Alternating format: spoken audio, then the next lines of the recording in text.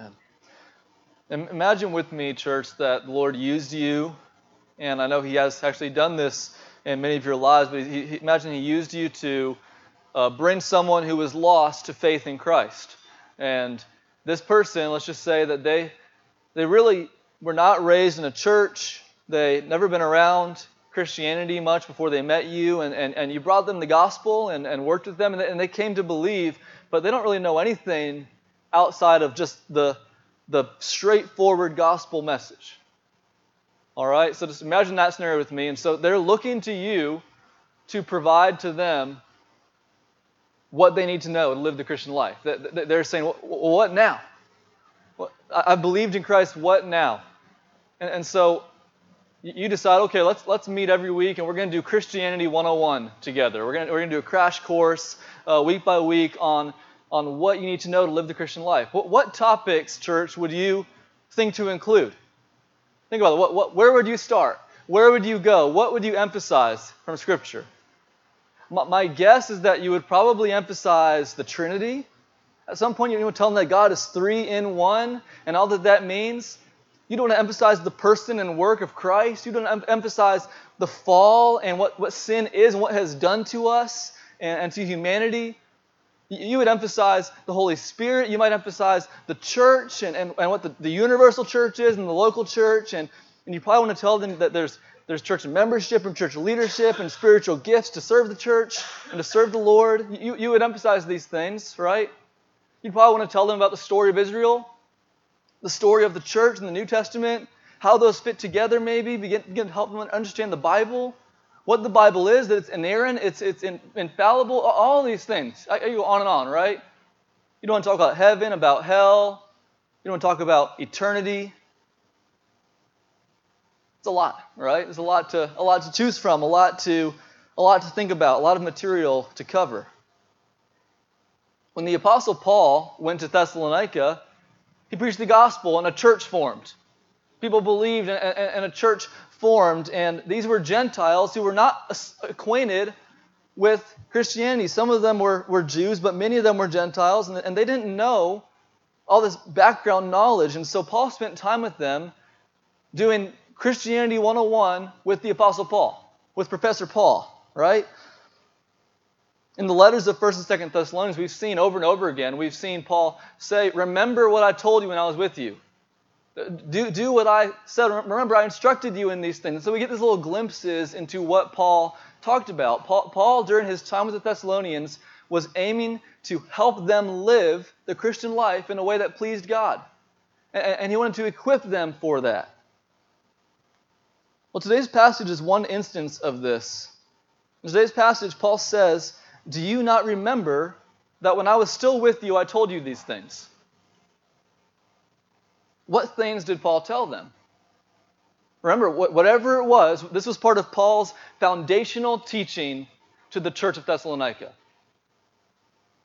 Because he was with them for a short time before he had to leave for persecution. And so those months he had, those weeks he had, however long it was a time of intense training on the most foundational aspects of the Christian life. What do you need to know to live for the glory of God? And what he taught them then, and what he reminds them of in today's passage, is eschatology. Eschatology. Eschatology is just the word for the doctrine of the end times. All that is encompassed in what we refer to as the end times. When Jesus comes back and all that's associated with it, this is what Paul's talking about in today's passage. And as we will see, Paul did not give the Thessalonians a thin and simplistic eschatology. In that time when he was with them, he did not just give them just a little bit of information to work with. No, part of his foundational teaching, this is Christianity 101, according to Paul, was a robust and detailed eschatology. And the reason he did this is because eschatology matters. What God has said about the end times matters. And church, I need to confess to you this morning that this text has challenged me this week. It's challenged me because I went to a school, for Bible school, that strongly, in my opinion, overemphasized eschatology. It was a big deal to believe the school's very specific interpretation of things. Emily's nodding her head, Candace is nodding her head because we went to the same school together. And so it's a good school, but they strongly overemphasize eschatology. And so I responded to that by taking on an underemphasized eschatology. And this is where, honestly, I've been for a long time. That's why I'm saying this text challenged me this week, because I had come to a point where I just said, listen, Jesus is coming back. It's all we need to know. What do you think about that statement? Jesus is coming back. That's all we need to know. Sounds good. I've said it before. It's good to emphasize that Jesus is coming back. That is central. That's the central hub of eschatology, right? About the end times. But church, it's not true that that's all we need to know. It's not true. Because God has said more than that. It's not true that's all we need to know because God has given us more than that. God's been even challenging just my view of Scripture through this. That on the one hand, we could say the Bible has everything we need. And that's a good statement. That's a true statement, right? You guys agree with that? The Bible has everything we need for life and godliness. It's all in here. But it's different to say we need everything that's in the Bible. You guys get the difference there? We need everything that's in this book. We don't just need the parts that seem relevant to us. We don't just turn to certain passages that we think are helpful. God has given us everything we need in this book. And if it's in here, He's saying to us, you need this. And so that's the mentality we need to take this morning. That's the mentality that God has had to grow me in as I've entered into the text we're looking at today, is that this matters because God has said it matters. Because God has given it to us. So we need to know what He says. We may still have questions at the end. In fact, I'm sure we will. I guarantee it right now. You will have questions at the end. But eschatology matters to God. And eschatology mattered to the Apostle Paul. And it needs to matter to us as well. It needs to matter deeply to us. And so our passage this morning is 2 Thessalonians 2, 1 through 12. And today we're going to see 4 reasons why eschatology matters. 4 reasons why eschatology matters. What the Bible teaches about the end times matters. So let's read the whole passage, and then we will walk through it as we go. So 2 Thessalonians chapter 2, starting in verse 1. Now concerning the coming of our Lord Jesus Christ and our being gathered together to Him, we ask you, brothers, not to be quickly shaken in mind or alarmed, either by a spirit or a spoken word, or a letter seeming to be from us, to the effect that the day of the Lord has come. Let no one deceive you in any way, for that day will not come unless the rebellion comes first, and the man of lawlessness is revealed, the son of destruction, who opposes and exalts himself against every so-called God or object of worship, so that he takes his seat in the temple of God, proclaiming himself to be God. Do you not remember that when I was still with you, I told you these things? And you know what is restraining him now, so that he may be revealed in his time. For the mystery of lawlessness is already at work. Only he who now restrains it will do so until he is out of the way. And then the lawless one will be revealed, whom the Lord Jesus will kill with the breath of his mouth and bring to nothing by the appearance of his coming. The coming of the lawless one is by the activity of Satan, and with all power and false signs and wonders, and with all wicked deception for those who are perishing, because they refused to love the truth and so be saved. Therefore, God sends them a strong delusion, so that they may believe what is false, in order that all may be condemned who did not believe the truth, but have pleasure in unrighteousness. The Lord has given us this passage for our instruction and for our encouragement and for our equipping, ultimately to show us Christ and the gospel. So let's press in together. Eschatology matters. 4 reasons why. And the first one is that it equips us with hope. Eschatology matters because eschatology equips us with hope. Look again at verses 1 through 3. These verses show us why Paul, one of the reasons why Paul was writing this letter. He just wrote 1 Thessalonians, and he gave them instruction in a lot of areas, even in eschatology. But these verses show us one of Paul's concerns in writing this letter, and that's that a false teaching was infiltrating this church. A false teaching was coming into this church, and you see, Paul does not really know where it's coming from. He says, in verse 2, he says it could be from a spirit or a spoken word or a letter seemed to be from us. I'm not sure where it's coming from, guys. That's what he's saying. I don't know where you've heard this. If it was a prophecy or if someone wrote a letter that they signed my name on it, or I'm not sure, but I want you to know, don't be deceived by it, because it's not true. And here's what the false teaching is. Here's what they were claiming. The day of the Lord has already happened. That's what the false teaching was. The day of the Lord has already happened. Now again, we don't really know much more than that about the teaching. What do you mean the day of the Lord has happened? I mean, we're all still here, right? We don't see Christ. In our minds, we feel very confused. How could they even believe that? But we don't know what they were actually saying. Maybe they were saying that the day of the Lord happened spiritually, that it happened in a spiritual way. People have said that throughout history.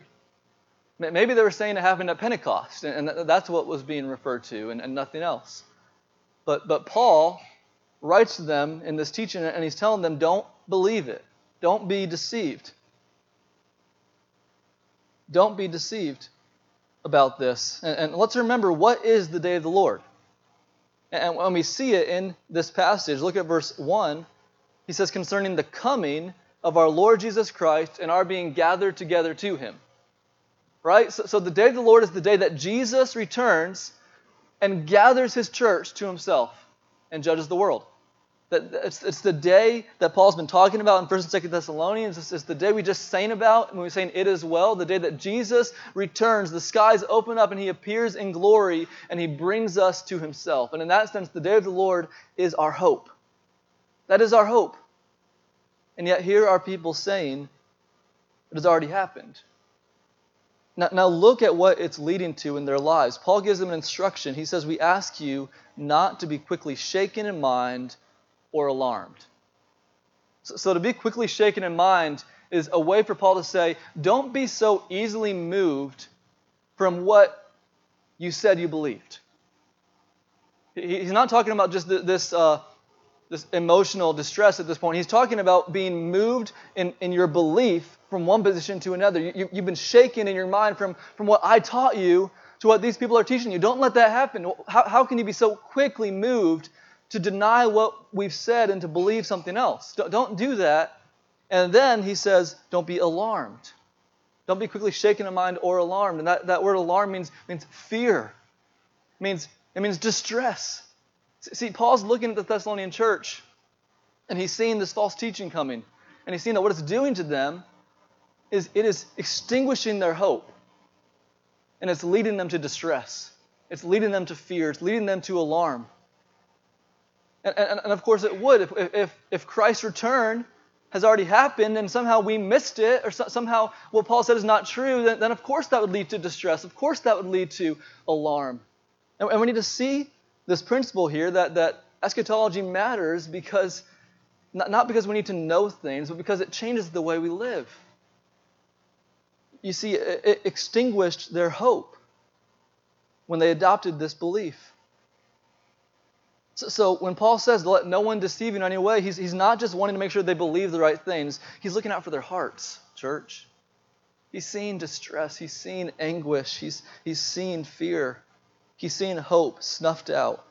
And he sees that it's rooted in this belief. It's rooted in this belief about the end times. So eschatology matters because it equips us to live with the hope of Christ's return.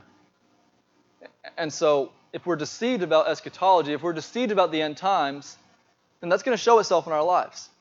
It's going to show itself by suppressing our sense of hope and increasing our sense of helplessness. So what's going to happen? So church, let me ask, what are some ways today that we might be deceived today about eschatology? What are some ways that we might be deceived today about the end times? I think one popular teaching, I was talking with Mary about a few weeks ago that she was talking to a friend who believes that we are supposed to bring in the kingdom of God. That the kingdom is something that we work at and that we bring here on the earth as the church. And that is a distortion of what Scripture says. That's a false view. And think about it. If you believe that the kingdom is dependent on us bringing it in, then what are you going to do with your life? You're going to seek cultural transformation. You're going to throw yourself in wherever you can to see evils eradicated and to see culture transformed and to Christianize as much as you can. And you're going to realize this is helpless. We can't do it. I'm trying to make things better and things are just getting worse. It's going to lead to distress, it's going to lead to anxiety, it's going to lead to fear. But it's a very popular view out there today, that somehow we're supposed to make it happen. We can't make it happen, church. Jesus is going to come, He's going to establish His kingdom. Our job is to tell people how to be in it. Our job is to live as citizens of the kingdom now and say, here's how you get to be part of that kingdom when the King comes. That's hope, not helplessness. Now, another false teaching that's more subtle, not really a teaching, but a belief, but it's just as deadly as what I just said, is that we view eschatology simply as unimportant. Again, eschatology matters, but when we view it as unimportant, we don't take the time to consider what God has said. What happens? We live with an eye on the first coming of Christ. We look back to the cross. We look back to forgiveness, but we don't look ahead to His return. We don't think about that. We just think about that as an abstract concept for theologians and seminaries. But church, to simply not think about the day of the Lord is just as dangerous as believing it's already come, really. That may sound like a ridiculous belief to us to say it's already come, but to just not think about it is just as dangerous to us. If you struggle with being alarmed, if you struggle with fear, with anxiety, with distress in your life, it's likely rooted in not believing about the return of Christ. If you're struggling with these things, you need to trace back through those struggles, trace back through that fear, trace back through that distress, and ask, what am I not believing about what Jesus has done and what He will do? Confess to the Lord that you've not been living by faith, and then feed your heart with the hope of being gathered to Christ. That is our hope. And we need to feed our hearts with that continually, church. Every day we need to feed our hearts not just with the message of the cross, but the point of that message. The point of forgiveness is what? So that one day we can be gathered to Christ when He comes again. And if we just focus our eyes backwards and not forwards as well, then we're missing the whole point, and we will live, again, with more helplessness than hope in our lives. And so, church, I know that we struggle. We all struggle with fear, with anxiety, with distress, with depression. And one facet of it is that we need to fix our eyes forward on our hope. Eschatology matters because it equips us with that hope. The second reason that it matters is that eschatology prepares us for trial. Eschatology prepares us for trial. And I believe this is Paul's primary concern in this section of the letter. But before we read it, I want to give a few disclaimers. Okay? First, I've said this already, what we're about to read is hard to understand. All right? And listen, that's okay. And the Apostle Peter tells us it's okay. All right? So listen to the Apostle Peter. He is talking in this passage about the end times, and he says in 2 Peter 3:15 and 16, "And count the patience of our Lord as salvation, just as our beloved brother Paul also wrote to you according to the wisdom given to him," as he does in all his letters when he speaks in them on these matters. There are some things in them that are hard to understand. So, realize what we just read, church. The Holy Spirit inspired the Apostle Peter to tell us that some of the things Paul wrote about the end times are hard to understand. And that's not meant to discourage us, it's meant to encourage us. That's meant to say, yes, it's hard to understand, so press in. God's given it to you. It's meant to encourage us to work hard to understand with the Spirit's help what God has said to us. So we don't need to act like it's not hard to understand. We just need to press in because of that and ask the Spirit for help. But second kind of disclaimer I want to give is that our primary responsibility when we listen to the Scriptures is to affirm what they say and submit to them. It's to affirm what Scripture says and submit to it, even when we're not sure how everything fits together. Okay? And listen to Deuteronomy 29:29. Listen to this verse. It says, "The secret things belong to the Lord our God, but the things that are revealed belong to us and to our children forever, that we may do all the words of this law." The secret things belong to our God, but the things revealed belong to us and to our children forever, that we may do all that God has said.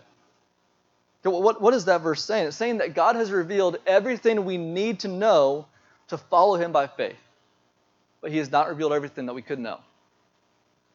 All right? What that means is that it's okay, it's actually probably good to have gaps in our theology. And I think this is where systems can go too far. Because instead of just affirming what Scripture says and leaving room for areas where we're not sure how that fits together, we make these systems that begin actually contradicting other parts of Scripture to try to make sense of it ourselves. But we just need to realize God has revealed all we need to know to follow Him, but He's not revealed everything we could know. The secret things belong to Him, the things revealed belong to us, and we're going to follow Him with what He's revealed by faith. And the reason I give this disclaimer is because for months now we've been in this series until He comes, and we have said over and over again, Jesus could come at any moment. Right? And we have sung songs like, "Soon and very soon, my King is coming." But today's text has led some people to deny that that's true. And the reason why is clear, because as we'll see, Paul says in today's text that certain things must happen before He returns. It's clear as day. We'll read it in a second. But here's what we need to do with this. We can't let what we see in this passage lead us to deny what we see in other parts of Scripture. Does that make sense? We can't just focus in on this so closely that then we deny other parts of Scripture. We need to affirm what Scripture affirms. So listen to Jesus' words in Matthew 24. Jesus said, "Stay awake, for you don't know on what day your Lord is coming. You must be ready, for the Son of Man is coming at an hour you do not expect." Jesus said that to His disciples. He said, you don't know when it's coming. He's going to come at an hour you don't expect, so be ready. He didn't say, listen, until these things come, you don't need to be ready. Until these things happen, just take it easy. No, He said, be ready. You don't know when. At the same time, we need to affirm what this passage is going to tell us, and that's that certain things will occur before He comes. And we don't need to synthesize these things perfectly in our minds. We can know that God knows more than we do. And we can have faith in both at the same time. We can sing, "Soon and very soon, my King is coming." And we can know and look out for what Paul tells us to look out for in this passage. So those are disclaimers, okay? Disclaimers are over now. Let's look at the text. Eschatology matters because it prepares us for trial. Let's read again these verses, and we're going to read verses 3 through 10, and then walk through them together. "Let no one deceive you in any way, for that day will not come unless the rebellion comes first, and the man of lawlessness is revealed, the son of destruction, who opposes and exalts himself against every so-called God or object of worship, so that he takes his seat in the temple of God, proclaiming himself to be God. Do you not remember that when I was still with you, I told you these things? And you know what's restraining him now, so that he may be revealed in his time. For the mystery of lawlessness is already at work. Only he who now restrains it will do so until he's out of the way. And then the lawless one will be revealed, whom the Lord Jesus will kill with the breath of His mouth and bring to nothing by the appearance of His coming.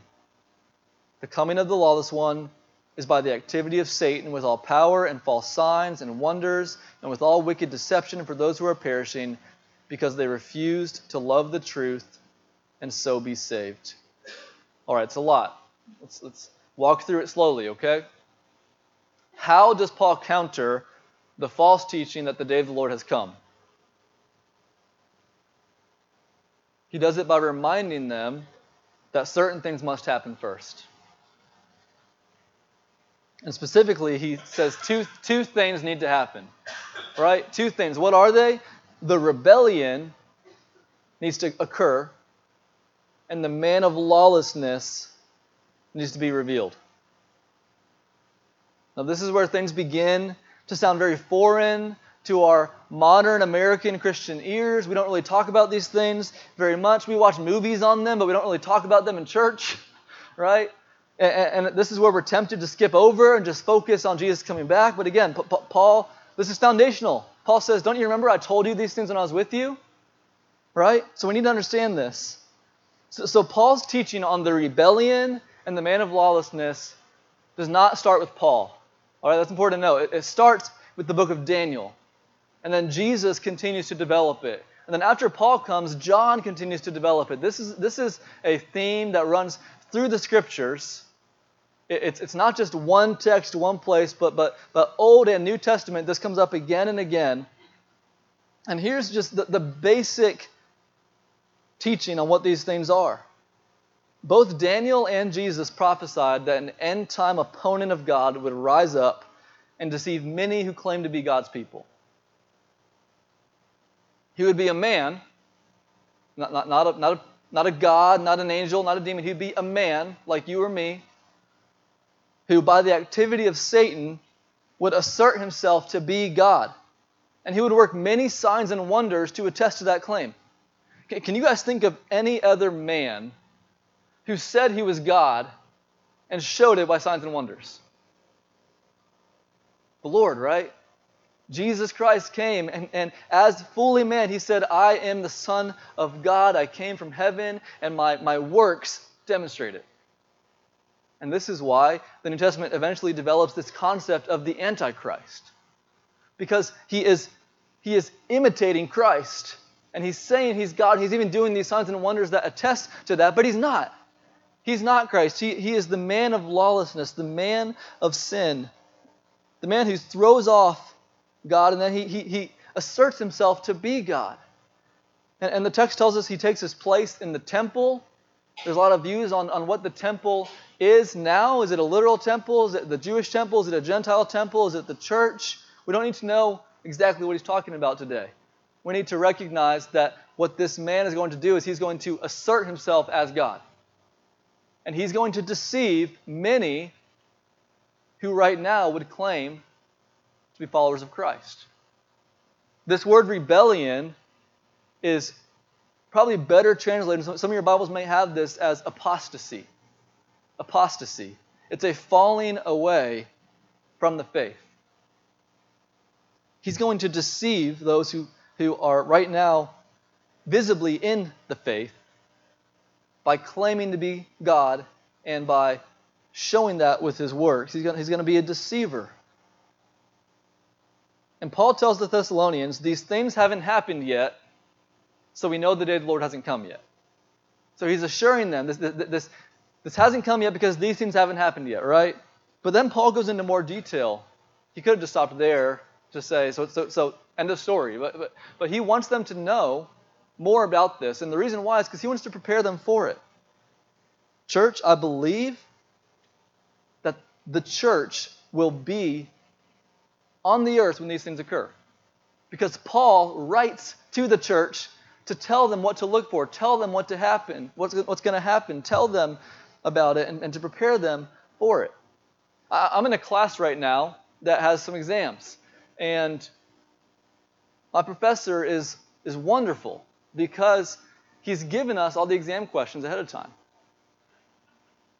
Now, I know it's supposed to be like seminary level, and so sometimes I wish maybe you could just test us harder, don't let us know. But I'm grateful for it, all right? He's given us the essay questions ahead of time, and so I can prepare, right?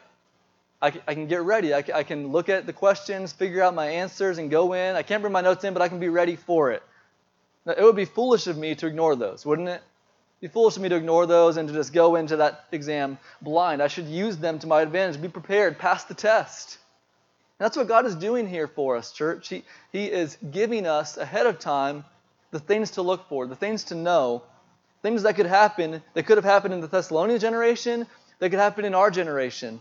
because he wants us to be ready when they happen. Because it will be a test for our faith. It will be a test for our faith. There will be people all around us who call themselves Christians who follow this man. There will be people all around us who visibly are part of the church, who are deceived and who believe in what he says. And we're going to be isolated and separated and persecuted during that time. And Paul's telling us ahead of time, God is telling us ahead of time so that we can be ready when these things come. We can understand what he's saying in these verses really in three stages.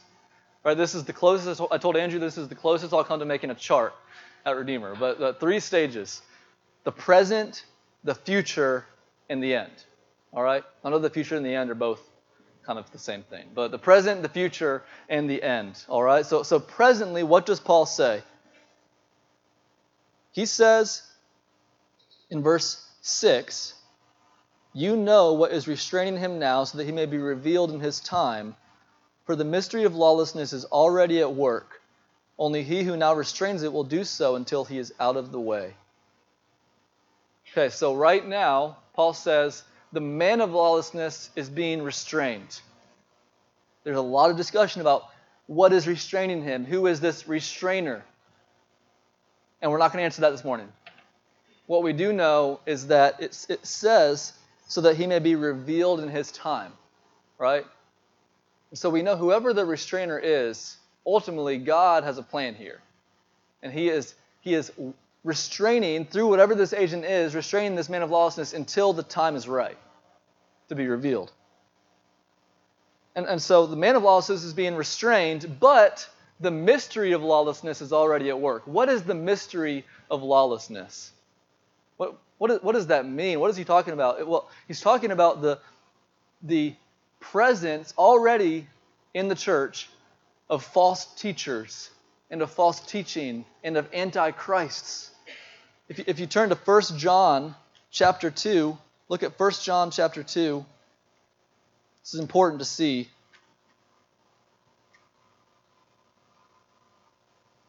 First John chapter 2, verse 18, John says, "Children, it is the last hour, and as you have heard that Antichrist is coming, so now many antichrists have come. Therefore we know that it's the last hour." And so, yes, there's a future Antichrist, a future man of lawlessness, a future figure who's coming, but even now many antichrists have come. And then later in chapter 4, he says, every spirit that does not confess Jesus is not from God is the spirit of the Antichrist. So these false teachers who come now and come with false teaching in the church and are infiltrating the church with these distortions of who Christ is, this is the mystery of lawlessness. It's the spirit of the Antichrist. It's the present realities that the church already is facing in the first century and the 21st century. The mystery of lawlessness is already at work. That's what's going on now. We battle against false teaching and false teachers that oppose Christ. Now in the future, Paul says that the man of lawlessness will be revealed. We've already said some about this. He's going to be revealed with great signs and great wonders, and people are going to follow him and be deceived by him, and a great apostasy is going to occur. That day's coming. But then look in verse 8. It seems that as quickly as he is revealed, what happens in verse 8? "Then the lawless one will be revealed, whom the Lord Jesus will kill with the breath of his mouth and bring to nothing by the appearance of his coming." And so in the end, Jesus will return and he will judge this man of lawlessness. He will, it says, kill him with the breath of his mouth. He will utterly bring him to his demise in an instant. This powerful figure that deceived so many people, Jesus will come and immediately end his influence. And he'll bring us to himself. That's how this ends. And church, here's why eschatology matters, because we need to be ready for these things. Right now, we need to understand that the mystery of lawlessness is already present. And so that means we need to be diligent to discern false teachers and false teaching. We need to be careful, even as we seek to work with people in our community, even as we seek to be charitable about differences that we might have, we need to be careful to distinguish differences and false doctrine, to distinguish between just minor disagreements and the spirit of the Antichrist that's in the world. There are false teachers and teaching all around us, church, and we need to stand against it. We need to know what's going on. And then we need to understand that things will not get better, things will get worse. Church, the last few months have been hard in so many ways. As a church, in your own lives, personally, sickness, struggles, trials. And I have prayed at times, Lord, essentially, please let up a little bit. I don't know how much more the church can take. I don't know if we can handle that. I don't know how we're going to respond to that. And the reality is, church, while the Lord can bring seasons of reprieve, the Christian life is a long life of suffering. The Christian life is a long life of trial, a long life of testing. And when these days come, it's not going to get better. It's going to get worse. It's going to get harder. The test will get greater. And we need to be ready for it. We need to know what's coming. We don't need to look for reprieve. We need to brace ourselves for what's coming and know how it ends. That Jesus will return and He will bring a decisive, immediate end when He appears. Eschatology matters because it prepares us for this trial. This could happen in our generation. This could happen in your children's generation. And if you don't believe that the Antichrist is coming, then you don't believe that Christ is coming. You need to believe both. They're both here. And so eschatology prepares us for trial. Third, eschatology matters because it reminds us of our task. It reminds us of our task. Look again at verses 9 and 10. We've looked at this some already. He says, the coming of the lawless one is by the activity of Satan with all power and false signs and wonders, with wicked deception for those who are perishing because they refuse to love the truth and so be saved. Let's focus a bit more than we have on who is being deceived. Who is being deceived? Paul says it's those who are perishing. Those who are perishing. Now remember, this is an apostasy. It's those who probably were part of the visible people of God who now are being shown for what they really are. Those who have not, look at what it says, those who did not love the truth and so be saved. Notice Paul doesn't say those who didn't believe the truth. He says they didn't love the truth. And I believe the reason Paul's saying they didn't love the truth is because these are visible believers. They're part of the visible people of God, so they've assented to these truths, but they've not loved them. They've believed the gospel, but they've not loved the God of the gospel. And because of that, they are perishing. They are perishing. They are destined for God's judgment. They will experience His wrath. And this church just reminds us of our task. It reminds us of what God has called us to do today. Until that day comes, what is our task? It is to go to them with that gospel truth. And not just to call them to mental assent, not just to call them to agree to doctrine, not just to call them to become religiously Christian. It's to call them to love the God of the gospel. To call them to repent of their love for pleasure and unrighteousness and to turn to God as their greatest treasure. It's to go to them and plead with them now, be saved. Be saved. And even this morning, if you don't know and love Christ, if you couldn't sing from the heart, when we sang that song, if you couldn't sing from the heart, Jesus, we love you, ever adore you. If you don't feel that in your heart, then even if you have mental assent to the gospel, you need to ask, have I loved the truth? Or have I just believed the truth? Because God will judge those who do not love the truth. You were created to know Him.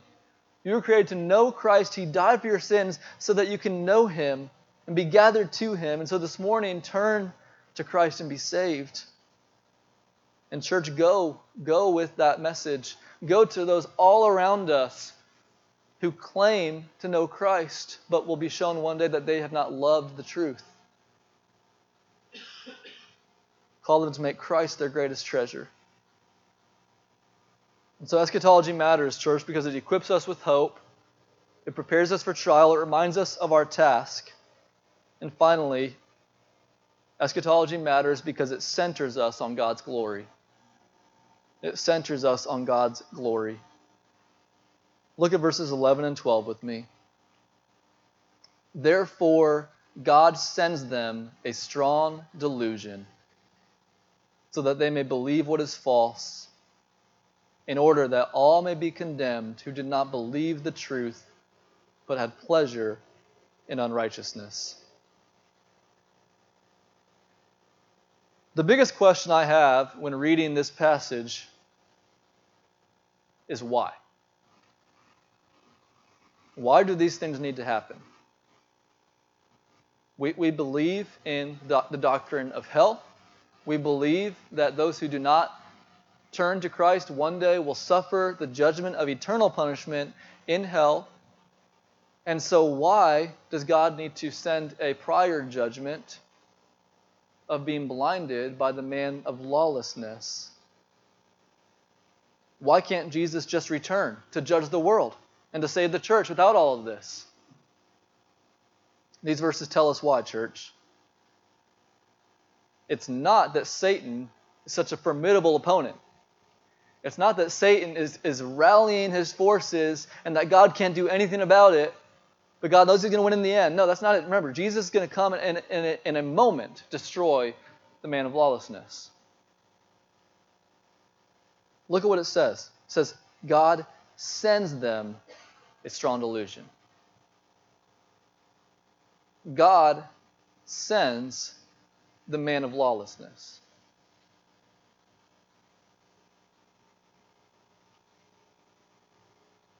Though he does come by the activity of Satan in such a way that God is righteous and apart and holy from what is happening with this man, God is still sovereignly the one who sends him into the world, who allows what's restraining him now to stop restraining him as part of his plan.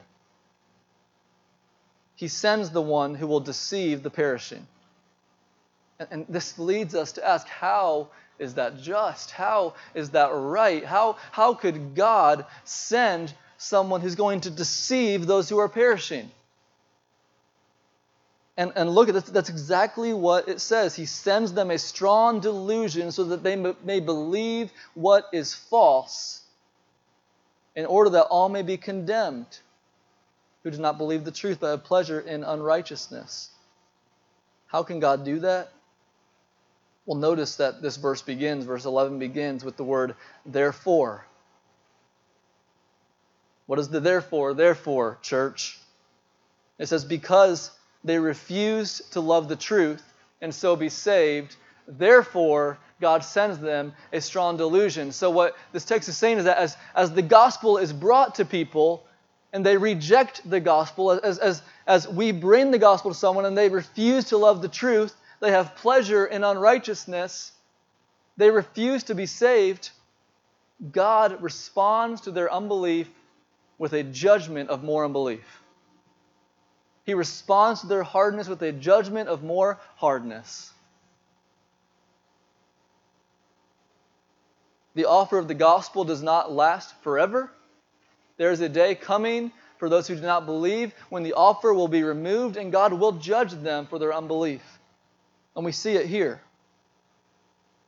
So that all may be condemned who do not believe the truth but have pleasure in unrighteousness.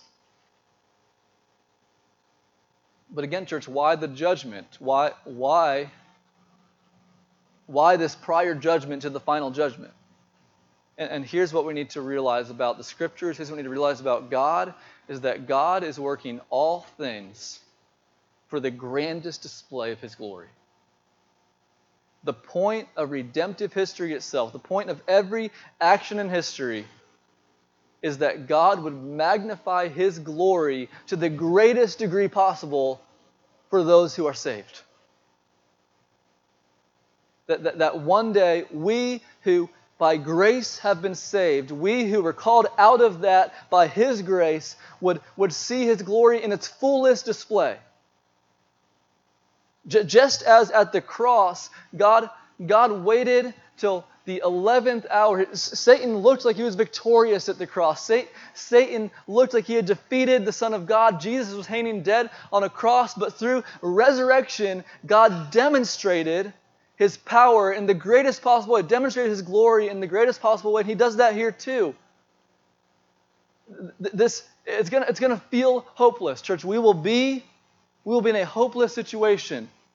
Everyone around us will have deserted us. The whole world will seem to go after this man of lawlessness. We will be the only ones who are not believing this and following this, and it's going to feel hopeless. And in that moment, Jesus will return and declare His decisive victory, and it will be a display of God's glory that we will revel in forever. Church, this is what is called big God theology. Big God theology. Theology it's not centered on man. It does not revolve around us. It is centered on God and revolves around His glory. Eschatology matters because it confronts us with these realities, and it recenters us on His glory. It reminds us that life does not revolve around us, but around Him. And in this, it heightens our thankfulness for His grace and our enjoyment of that glory. When we see these judgments happening in church, we will not take pride in our discernment. We will not boast that we are standing firm. We will recognize that the only reason we are not being judged with them is because of the grace of God overcoming our unbelief for His glory. The glorious judgment of God on unbelief will heighten the glorious grace of God that He's extended to us through Jesus Christ. And here's the thing, church. When our eschatology causes us to recenter on the glory of God, then it also does these other things too. Because if we are centered on God's glory, what is our hope? Our hope is the glory of God. And so as we become centered on His glory, our hope rises, our hope grows, because we are looking forward to the day that we behold His glory. As we recenter on His glory, it prepares us for trial, because that glory is the vision that will cause us to persevere through that trial. It will remind us of our task, because we'll be fueled to spread the gospel for the glory of God. We will want to make His glory known. And so, church, God's purpose is to glorify Himself so that all may see and be glad in His glory. Make that your purpose. That's the final application today. Make that your purpose, to live for the glory of God today, to live for the glory of God in the day of trial, to live for the glory of God until the day that Jesus comes and we see His glory in all its fullness. Let's stand and sing together to the glory of God.